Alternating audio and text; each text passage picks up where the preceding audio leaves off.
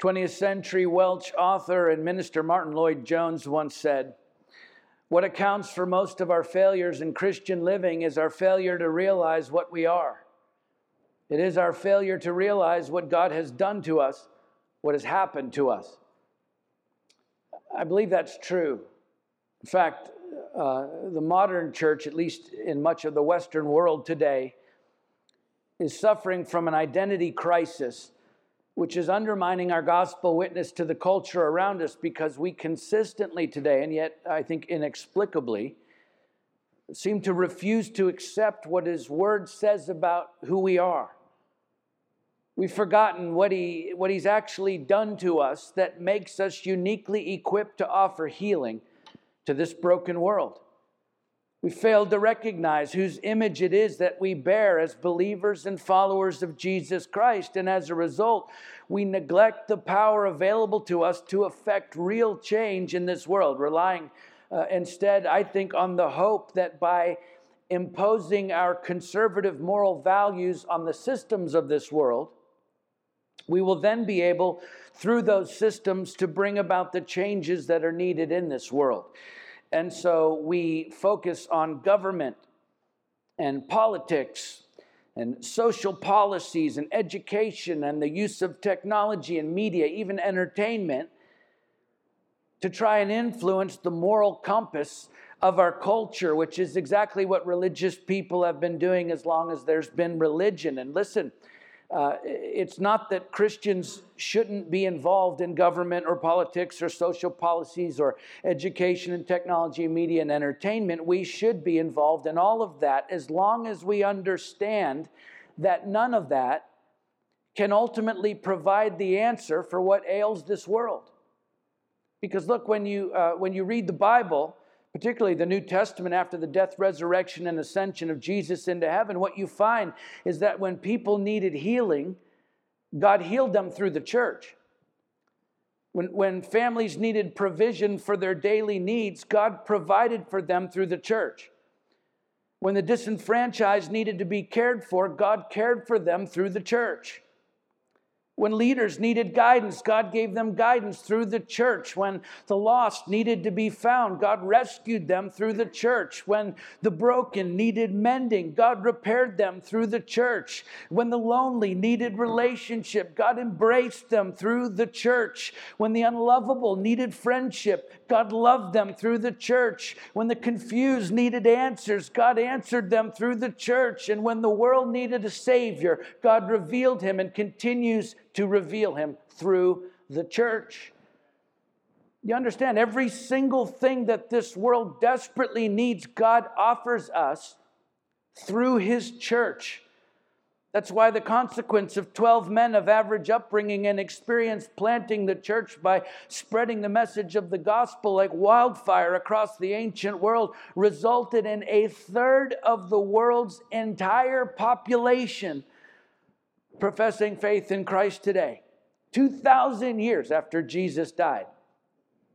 Because as maligned and persecuted as the early church was, they understood and embraced who they were and what God had done in them. And as a result, the culture around them, and indeed the world, was forever changed by the Spirit of God working through the church. And yet, they weren't running the government. They didn't have control of a political party. They weren't in charge of the educational system of the day, and they were not widely accepted in popular culture. They simply understood their identity in Christ and what He'd put inside of them. And as a result, this church was an unstoppable force in the world. Yet today, it seems that when people look to the church for answers and for help and for guidance and for healing and for rescue and for power, real power, what they're increasingly finding is a church that is looking to the systems of this world to provide all of that for them, to governments and social movements and popular culture. And then we wonder why the church is bleeding membership today. Well, listen, it's because if all we are offering the world is a more morally conservative version of what they already have, then why bother? No, what people are looking for today is what they've always been looking for, because although human culture constantly changes, human nature never changes. What people needed 2,000 years ago is exactly what they need today, and it's something that cannot be found in this world outside of the church. Just to be clear, when I say the church, I'm referring to you. Because if you are indeed a believer and follower of Christ, then you have something that cannot be found anywhere else. So you're getting this, right? What this world is desperately in need of and searching for today can only be found in you. It's Jesus, the Spirit of Christ, that abides inside of you. And I'm telling you, if we spent half of the energy and effort as we spend on politics and social movements and cultural issues, if we spent half of that energy and effort on simply telling people about Jesus and actually showing them what He's done in our lives, then we wouldn't have to try and influence governments and political parties and cultural movements, because the church would become such an unstoppable force in this world that it would once again spread like wildfire, regardless of its relationship to governments and political parties and cultural movements of the world. It's exactly what Jesus was trying to teach His followers in our story today as we continue to work our way through the gospel according to Mark, where the religious people of the day had the same mindset that so many religious people have today, that our power somehow lies in the systems of this world. And so we spend more energy and effort focused on the systems of the world than we do on the kingdom of God, because that's where we think our power lies, in having influence over these world systems. And look, I don't have to tell you, because you already know how much time you invest engaging in things like social media and broadcast media and in conversations and efforts to influence others relating to political movements and cultural issues and current events, in contrast with the amount of time you engage in kingdom activity, namely telling people about Jesus and showing them what He's done in your life. Right? I don't know where you are with that, but I do know, based on what I see firsthand, that the majority of professing believers I encounter today spend far more energy and effort focused on the systems of this world than they do on the kingdom of God. But you understand, listen, we are far better off.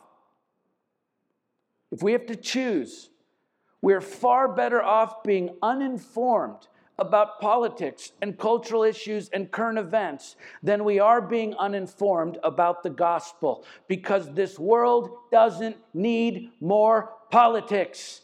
It needs more Jesus.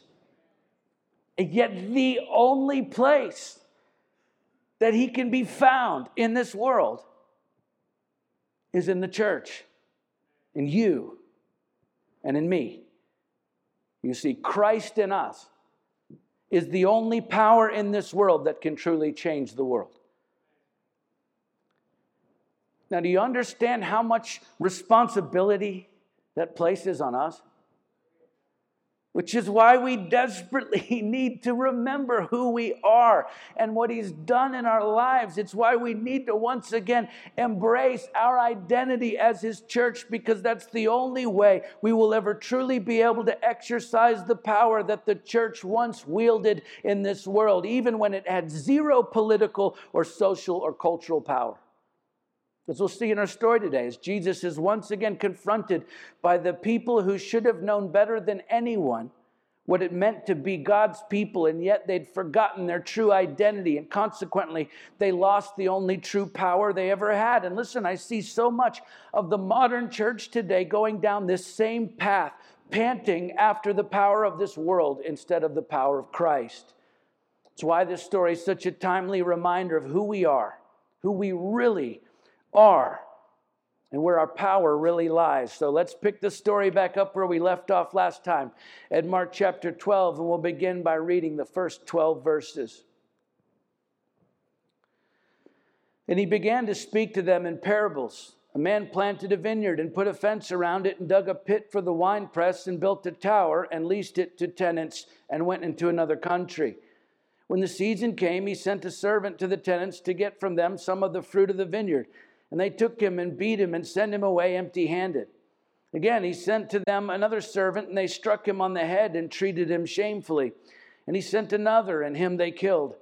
And so with many others, some they beat, and some they killed. He had still one other, a beloved son.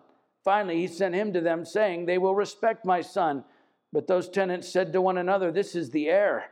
Come, let us kill him, and the inheritance will be ours. And they took him and killed him and threw him out of the vineyard. What will the owner of the vineyard do?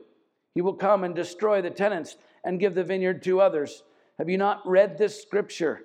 The stone that the builders rejected has become the cornerstone. This was the Lord's doing, and it is marvelous in our eyes.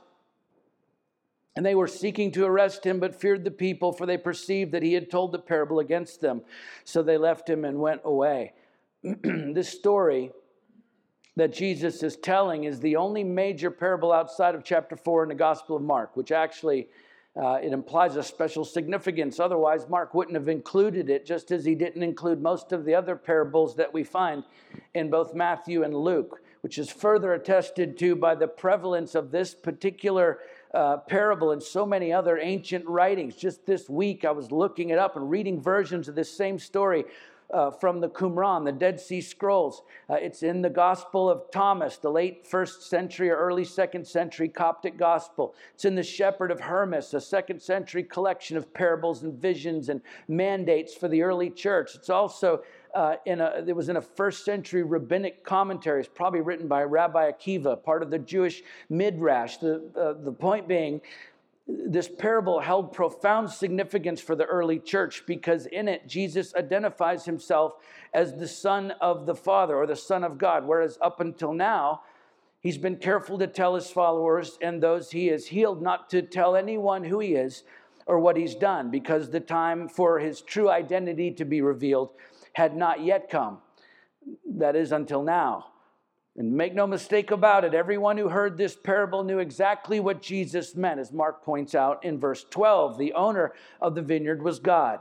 Right? In fact, the word owner in verse 9 is the ancient Greek word kurios, which is also translated as God as Lord.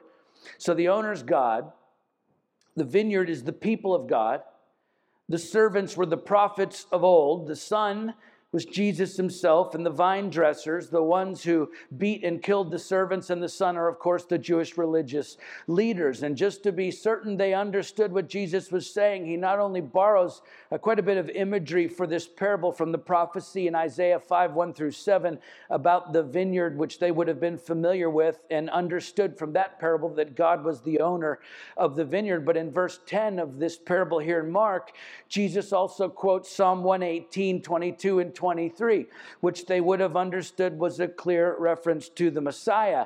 And then in verse 6 of the parable here, the Son is referred to as the Father's beloved Son, the same description that God spoke over Jesus in his baptism in chapter 1, and again on the Mount of Transfiguration in chapter 9. In other words, Jesus is making it clear in no uncertain terms that he was in fact the Messiah, the one sent by the Father, the one who came to redeem his people, the one foretold by the prophets of old, the one who the religious leaders of Israel would reject and kill, just as they rejected and killed the prophets before him.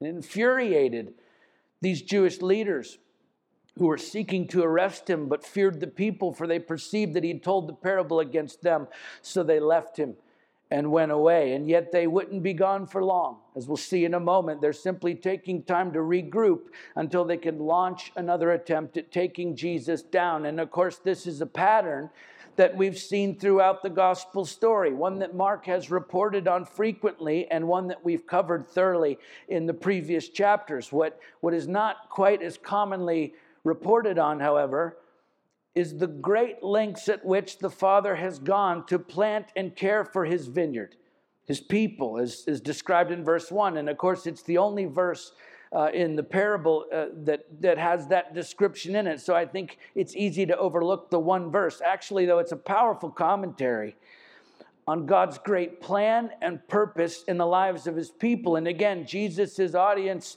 at the time would have understood it probably far more than we do today, at least at a casual or a cursory reading, because both the secular and rabbinic literature that we have from that time period records this widespread practice of absentee landowners who developed property for agricultural purposes and then hired tenant farmers to care for the crops and the land.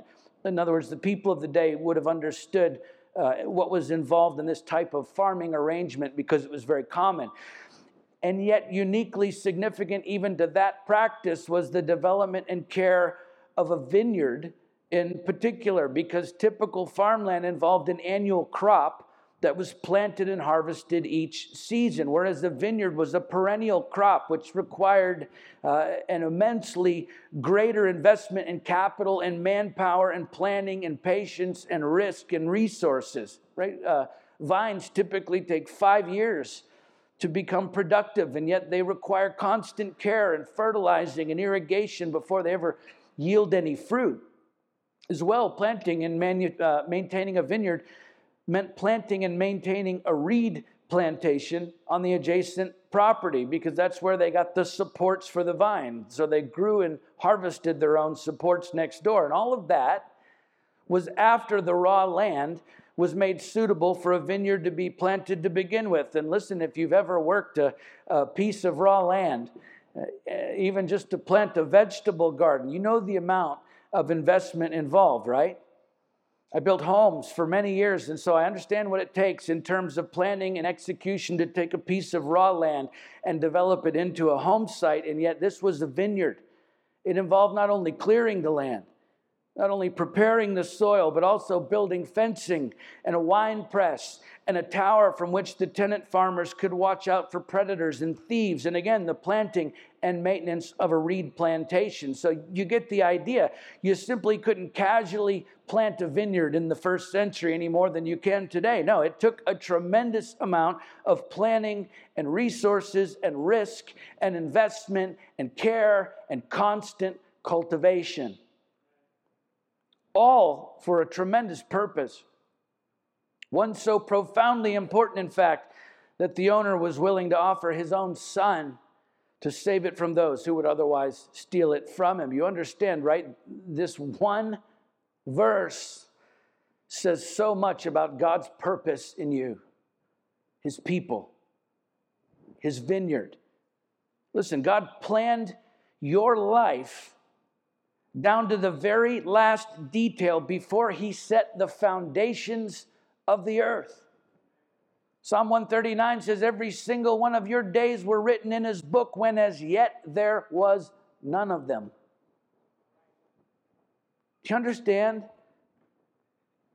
Do you have any idea just how purposeful your life actually is? All of this world, all of the planning and all of the investment and all of the preparation and all of the meticulous care to bring about life on this planet and everything necessary to sustain it. Do you understand that all of that has been planned and prepared and created and cultivated so that you can fulfill your purpose on this earth? What purpose? To produce fruit. Right? The grapevine serves only one purpose, to produce fruit. Which means if it doesn't produce fruit, or if it produces bad fruit, then all it is doing is wasting the time and effort and resources of the owner who has invested all of that into it. It's why Jesus said, I'm the vine, you're the branches. Whoever abides in me and I in him, he it is that bears much fruit. For apart from me, you can't do anything. You can do nothing, he says. If anyone does not abide in me, he's thrown away like a branch and withers, and the branches are gathered, thrown into the fire and burned. If you abide in me and my words abide in you, ask whatever you wish, it will be done for you. By this my Father is glorified, that you bear much fruit. And so prove to be my disciples, John 15, 5-8. That's it. That's it. That's what all of this is about. You bearing fruit. Fruit that brings glory to God. That is the sole reason that you've been planted on this earth, given this life, and cared for and protected from the one who would seek to steal your soul. You understand, your purpose for existing then isn't to make a name for yourself, or to build a comfortable life for your family, or to leave a legacy in your name, or to build a successful career, or to amass great wealth, or to impress other people, or any of the other things that so many of us actually live for. No, your sole purpose for existing is to produce spiritual fruit that brings glory to God. And of course, the Apostle Paul says that the fruit of the Spirit is love, joy, peace, patience, kindness, goodness, faithfulness, gentleness, self-control. Galatians 5:22 and 23. That's nice, Paul, but to what end? So that Christians will be known as really nice people? No. Well, then what's the purpose of producing all that spiritual fruit? Look, it's to reflect Christ in us, which we're going to talk about in a moment, so that he will be seen and glorified in us, which, by the way, is how the early church was able to have so much influence in the world despite all the opposition it faced. It wasn't because they reflected a political party or a social movement or even a good moral value system. No, it's because they reflected Christ in them. They reflected Jesus in them, which enabled them to make disciples and spread his church around the known world at the time. Okay, listen, God has gone to great lengths to sustain your life on this earth for one purpose, which means if you're not producing any spiritual fruit in your life today, then you are decidedly not fulfilling your purpose in this life today.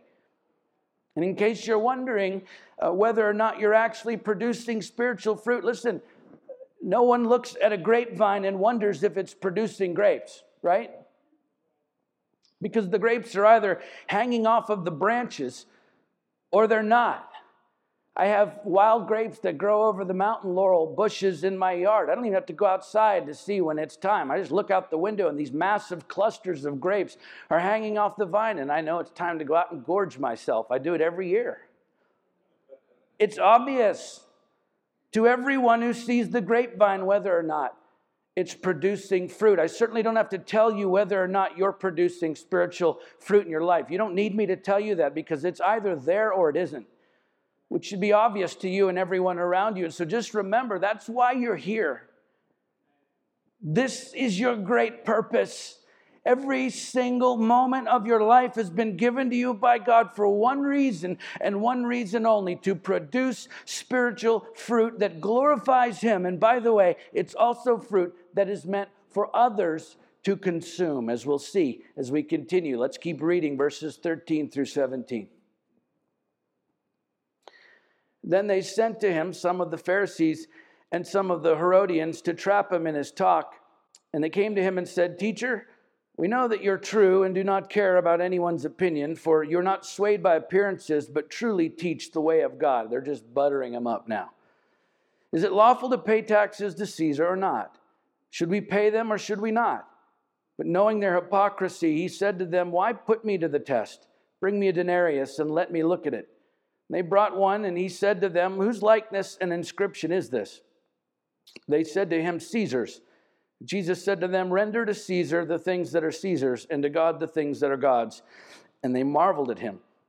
Verse 13 says, they sent to him some of the Pharisees and some of the Herodians to trap him in his talk, they being the Sanhedrin, the ruling body of the Jews that was made up of men from three Jewish groups: the Pharisees, the Sadducees, and the scribes, all three of which take turns questioning Jesus at points throughout this chapter, along with the Herodians, which was a political party who were historically hated by the religious Jews because of their allegiance to the Herods, the vassal kings under the authority of the Romans, and yet they found a common enemy in Jesus, and thus they formed an uneasy alliance against him. And Mark tells us they came to trap him in his talk, and this is one of those many times where our English translations of the ancient biblical languages fall woefully short of the original meanings, because when Mark says they were trying to trap him in his talk, the word trap is the ancient Greek word agruo, which is a verb that literally means to take by hunting.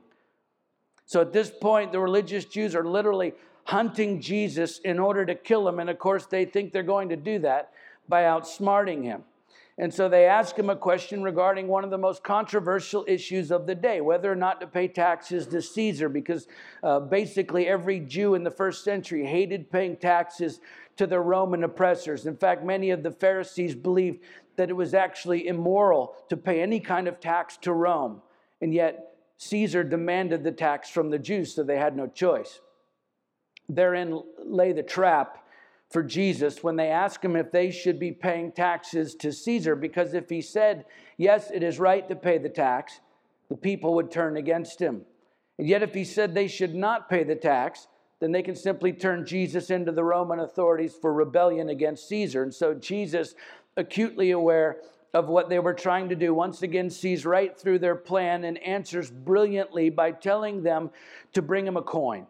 A denarius. It was a small silver coin that represented an average day's wage for a worker in Israel, and which, more importantly, had the image of Tiberius. He was the Caesar who reigned after Augustus from AD 14 to AD 37, and his face was stamped on the coin. And then Jesus asked them, whose likeness and inscription is this? To which they reply, Caesar's. And because Roman law said that the coin belonged to Caesar because it bore his image, Jesus said to them, render to Caesar the things that are Caesar's, and to God the things that are God's. In other words, give to Caesar what bears Caesar's image, and give to God what bears God's image. Well, what bears the image of God? We do. Genesis 1:27 says God created man in his own image. In the image of God, he created him, male and female. He created them. Jesus was saying in no uncertain terms, give your taxes to Caesar because your money reflects Caesar's image, and give yourself to God because you reflect God's image. The coin belongs to Caesar. You belong to God. In fact, twice in his letter to the Corinthian church, the Apostle Paul says you were bought with a price. Okay, God owns us, which is why we bear the image of Christ in us. It's a powerful statement about God's image in you. Pastor and author John Piper says Christian selfhood is not defined in terms of who we are in and of ourselves. It's defined in terms of what God does to us and the relationship he creates with us and the destiny he appoints for us. God made us who we are so we could make known who he is. Our identity is for the sake of making known his identity. You see, it's all about reflecting Christ in us, the one who owns us, which goes back to the parable that anchors this chapter, the parable of the vineyard, because the branches belong to the vine, just like the coin belonged to Caesar. In fact, any branches that become separated from the vine are what? Jesus said they're gathered up and burned, as we read in John 15. And so as long as we, the branches, are attached to the vine, we belong to the vine, which means the spiritual fruit we produce in our lives does not belong to us, because it doesn't come from us. It comes from the vine through us. Why? For the purpose of feeding others. You understand, the fruit isn't meant to build us up or to make us known. No, it's meant to build others up while making him known. That's why we're given the fruit we're given to begin with. And yet this is one of those fundamental errors that many believers make today. In fact, it's being taught in much of the church, this idea that we labor for Christ, and out of that labor, fruit is produced through us, which that part's true. But then we view that fruit as God's blessings in our lives for us to consume because of our faithful labor. And so we consume the fruit, feeding ourselves and our own identities instead of using that fruit to build others up and make his identity known. And so we have all these resources, all these blessings, these talents, and a fixed amount of time to use all of that to make him known to as many people as possible before our time on earth is over. And yet I think the vast majority of Christians end up consuming the vast majority of that fruit for ourselves. And maybe we give away what's left over after we've had our fill. But listen, the branches on the grapevine don't consume the grapes they produce. No, the branches get everything they need directly from the vine, which means the fruit that is being produced is for someone else. The fruit is there to feed those around the vineyard who are starving or dying of thirst. We don't produce the fruit for ourselves. No, we get everything we need from the vine, from Christ in us, who in turn produces spiritual fruit in our lives that feeds those around us and makes Him famous in the process. So the fruit that Christ produces in your life out of your faithful labor for Him is not for you to consume. It's for you to give away. In fact, it was never meant to feed you. It was meant to feed others. And so when we consume our own fruit, we're not only depriving others what they need from us, but we're missing out on everything that we could and should be receiving directly from the vine, from Christ in us. So don't waste the resources He's given you. We only have a fixed amount of time on this earth. Don't waste it on yourself. No, give it away. Give it all away. Give everything He's given you away and rely on the vine for what you need, not the fruit. That's what Jesus did. He got everything He needed from the Father. Everything else, He gave it away. Listen, that's how we reflect the image of Christ in us, by living like He lived, which means we don't sit around getting fat on the fruit that He produces in our lives. No, it means we give all that fruit away. That's how we influence the world around us, by reflecting Christ in us, which means living in a way that is contrary to the systems of this world, because the systems of this world are all by design set up for taking, not giving. And yet, as products of the modern Western world, I think we're raised believing that the more we can consume, the more successful we are. Right? While the kingdom of Christ says the more you give away, the more like Jesus you are. And since we belong to Him, we're supposed to reflect Him, not the world outside of Him. And so, yes, give to Caesar what is Caesar's, but you be sure to give to God what is God's. Let's finish the story for today, verses 18 through 27.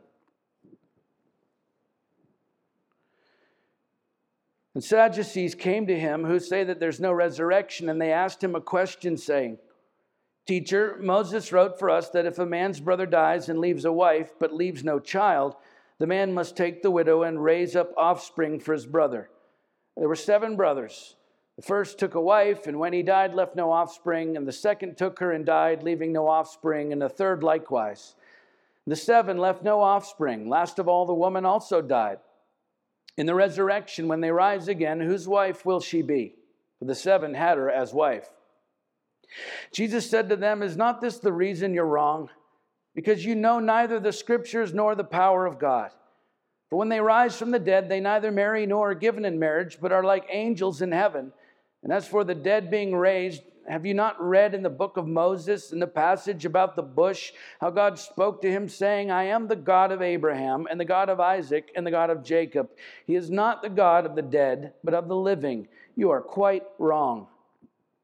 And so after Jesus soundly refutes the feeble arguments of the Pharisees and the Herodians, the Sanhedrin sends in the Sadducees, another distinct sect of the religious Jews whose theological views were also very different, by the way, from the Pharisees. The Pharisees believed in the sovereignty of God, while the Sadducees believed that human history was solely determined by the unfettered free will of mankind apart from God.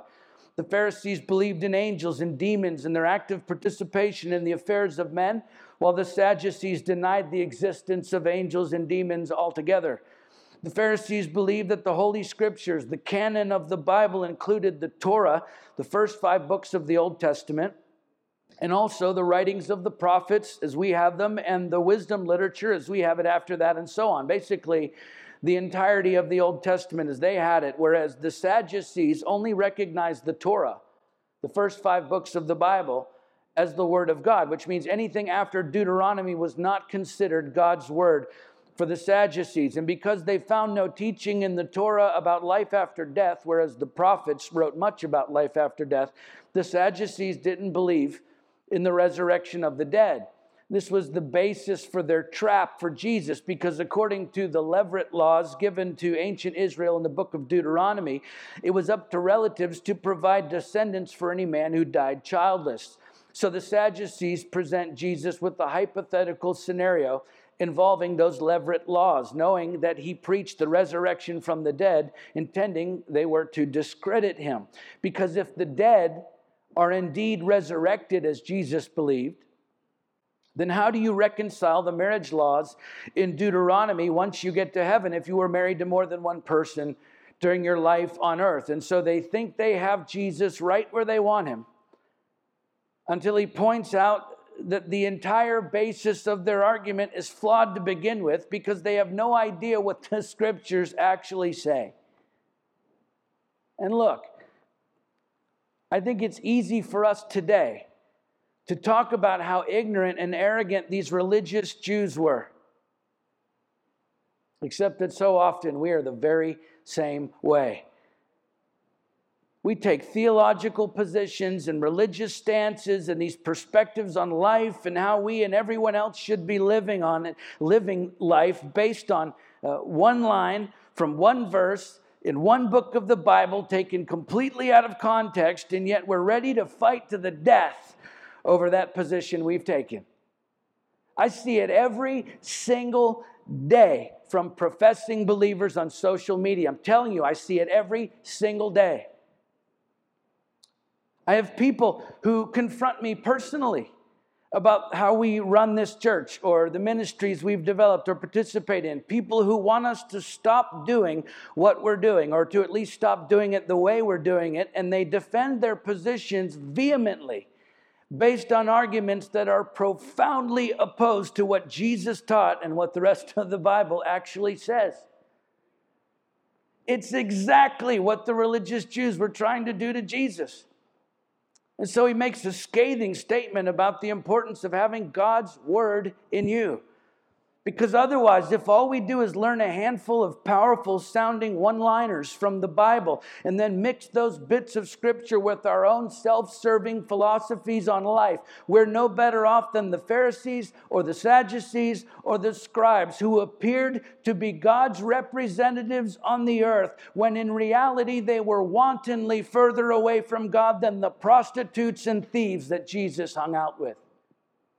The Apostle Paul describes it candidly in his second letter to Timothy, when he says, in the last days there will come times of difficulty, for people will be lovers of self, lovers of money, proud, arrogant, abusive, disobedient to their parents, ungrateful, unholy, heartless, unappeasable, slanderous, without self-control, brutal, not loving God, treacherous, reckless, swollen with conceit, lovers of pleasure rather than lovers of God. Wow, it sounds like he's describing the worst of the worst in society: the criminals, the addicts, the thieves, the pagans, the worldly people, until you finish reading his description of these very people in the very next verse, having the appearance of godliness but denying its power. 2 Timothy 3, 1 through 5. What? Paul wasn't talking about worldly people. He was talking about religious people.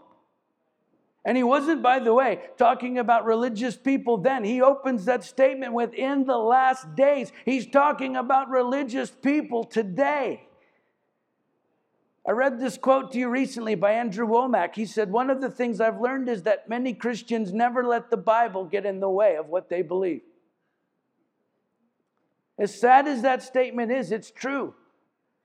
Because so many of us don't have God's word in us, which is why the church today is suffering from a profound identity crisis. We don't know what God's word says about who we are. And then we wonder why our spiritual lives are powerless. Powerless to affect real change in our own lives, or anyone else's life for that matter. It's because we've forgotten what he's actually done to us that makes us uniquely equipped to affect that change in human lives, including our own. We failed to recognize whose image it is we bear as believers and followers of Christ. We've lost sight of the fact that we have Christ in us, which should drive us deeper into His Word. And listen, that's where you begin to not only recognize His image in you, but it's also His great purpose in your life comes to life in you. And once you begin to really see that in yourself, once you begin to see His image in you and this unbelievable purpose He created you for, look, that's when the systems of this world, and for that matter, everything else in this world, begins to fade away. Because honestly, what else is there?